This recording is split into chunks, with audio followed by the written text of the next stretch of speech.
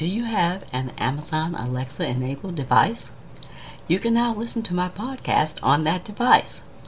Just go to Alexa Skills, search for K-12 Education Untangled, click Enable to enable that skill, and voila! You're now able to listen to my podcast via your Alexa enabled device.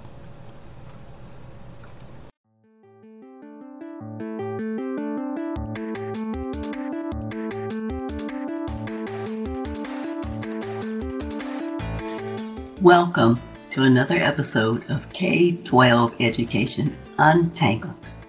My name is Dr. Kim Fields, former corporate manager turned educational researcher and advocate, and I'm the host of this podcast.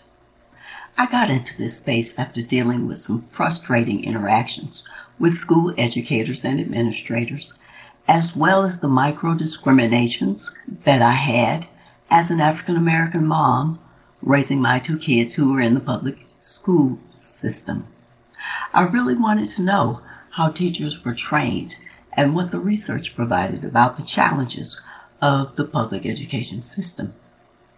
If you're looking to find out more information about current topics in education that could affect you or your children and the practical actions that you can take to address these issues, then you're in the right place. In today's episode, I will review another book from the banned book list. This time, the book is The Hate You Give by Angie Thomas. The intent of this and other monthly book reviews is to examine, to analyze, and to investigate why these books were on the banned book list for K-12 public school reading. The main characters in this book are Star, Kenya, who shares an older brother with Star. His name is Seven. Star's father, Big Mav, is Seven's father. Kenya's mother, Aisha, is Seven's mother. The relationship intertwining of these two children and their parents was interesting, but the dynamic was real. Other main characters were Star's mother, Lisa, Star's uncle, Carlos, and Star's younger brother, Sakani. Star has two best friends, Maya and Haley, and a childhood friend, Khalil. The last main character in the book is the neighborhood drug lord, King. The setting for the book takes place in Garden Heights. Star is a 16-year-old teenager, African American, who attends Williamson Prep, which is a predominantly white school, and where she's on the basketball team. She says that it's funny with white kids, though. It's dope to be black until it's hard to be black. It's hard to understand also why drug lords fight over streets that nobody owns. Star has a boyfriend. His name is Chris, and he's white. He is rich, and he also attends Williamson Prep. The Williamson Star doesn't use slang. If she did, her classmates would consider her hood. The Williamson Star holds her tongue when people pass her off so nobody will think she's the angry black girl.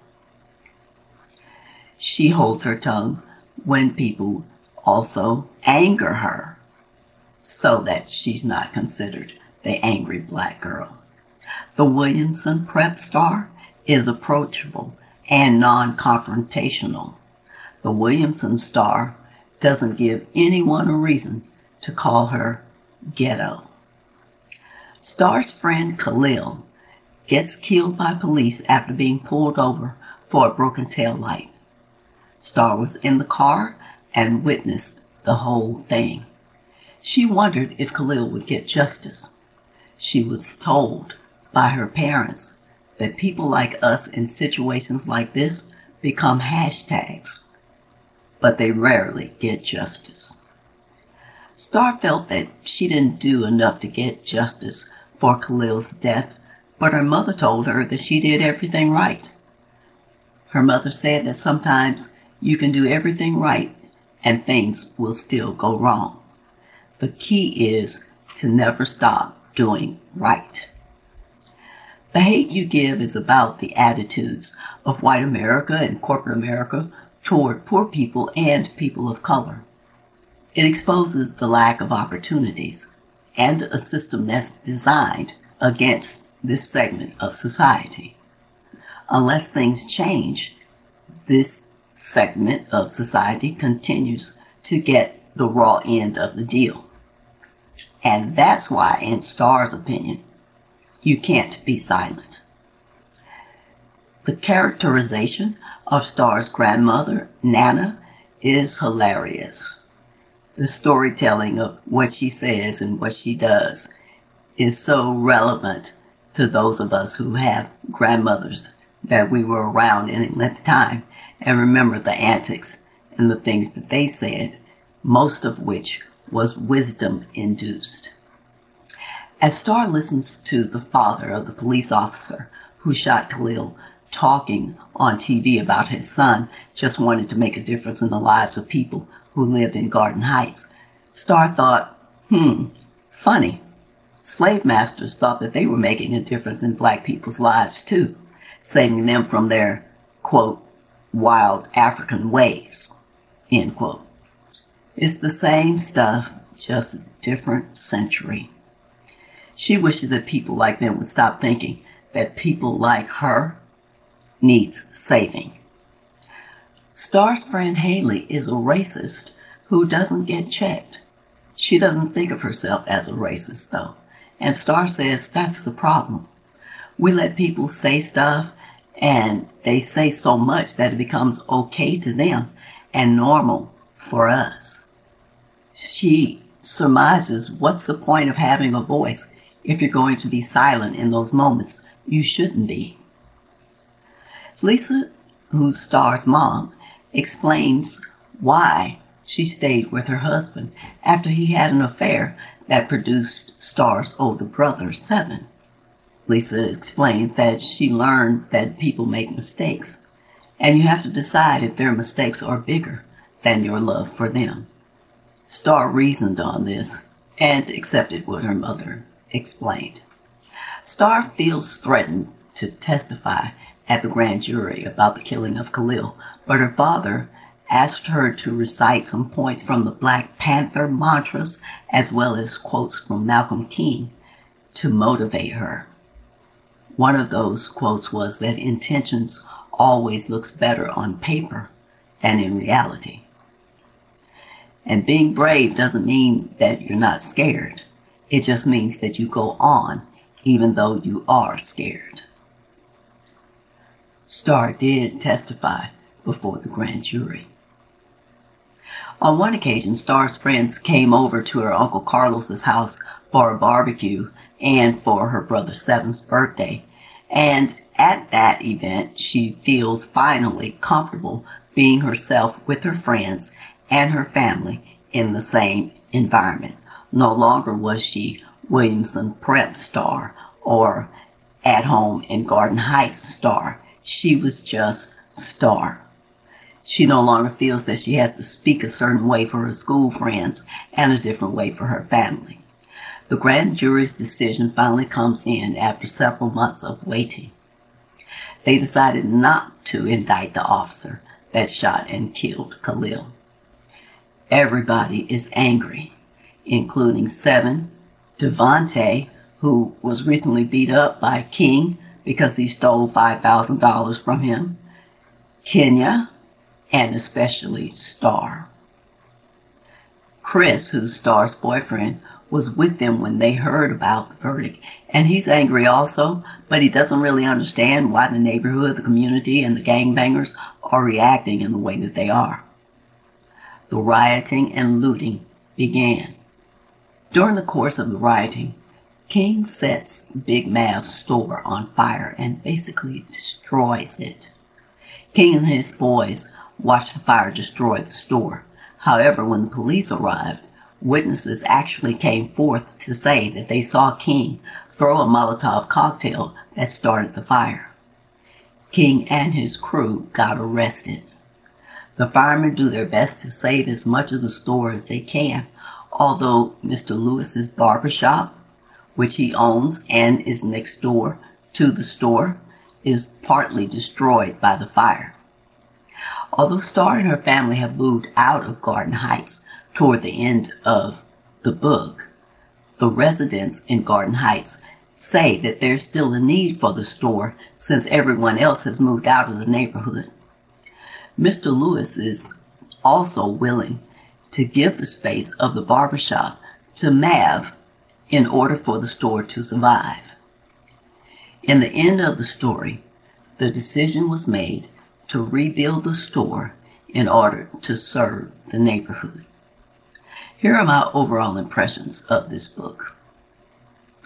This is a long book, 480 pages to be exact, but the reading is quite engaging as the story draws you in. Angie Thomas is an excellent storyteller. The book is a Goodreads Choice Awards Best of the Best book, a William C. Morris Award winner, a National Book Award long list, a Prince Honor book, a Coretta Scott King Honor book, and a New York Times #1 bestseller. The title of the book comes from a saying by Tupac as he explains what the thug life stood for. A great deal of the book discusses Khalil and the events that led up to his death, but it's not just about Khalil. It's about all the other young African American kids who were killed by police and the reactions of the Black community toward those deaths. It's about continuing the fight for injustice and to raise voices in protest. It's about continuing the struggle, knowing that voices matter, dreams matter, and lives matter. There is light in the midst of darkness. This book is about young people, especially young Black girls who can identify with Star, as well as other races who have struggled with racial bias. The book can help them check themselves because reading diverse literature is a powerful thing. I think this book is definitely one worth reading because it gives such a colorful and often realistic description of African American family life, especially the dialogue and family dynamics, the friendships, the struggles, and the phenomena that occur in certain environments on a daily basis. It provides the perspective of a young teenage African American girl who struggles with her identity within the family and within her school environment. She's well coached and well supported by her parents, her older brother, and her best friend, Maya. The main character, Star, basically grows into accepting who she is and using her voice for good. I think the book provides a powerful depiction of a young, strong African American girl that other middle schoolers and high schoolers can identify with and relate to. If this is the type of subject matter and discussion that resonates with you, please subscribe to my podcast on whatever service you're listening to this. Also, I'd love to hear from you, so please leave me a comment, a rating, or a review. And share this episode with anyone that you think would find it valuable. Be sure to tell your friends, family, and community about my podcast. Thanks for listening today. I hope you'll come back for more K-12 educational discussions with even more exciting topics to untangle. By the way, if you have an urgent question about a current issue or a specific topic that you'd like for me to cover and explore, shoot me a quick email at kim@liberationthrougheducation.com to let me know what your question is. Anyone whose question is selected to be discussed on one podcast episode will receive a $25 Amazon gift card. You can also connect with me on Facebook, Instagram, and Twitter using the handle Kim J. Fields. Until next time, aim to learn something new every day.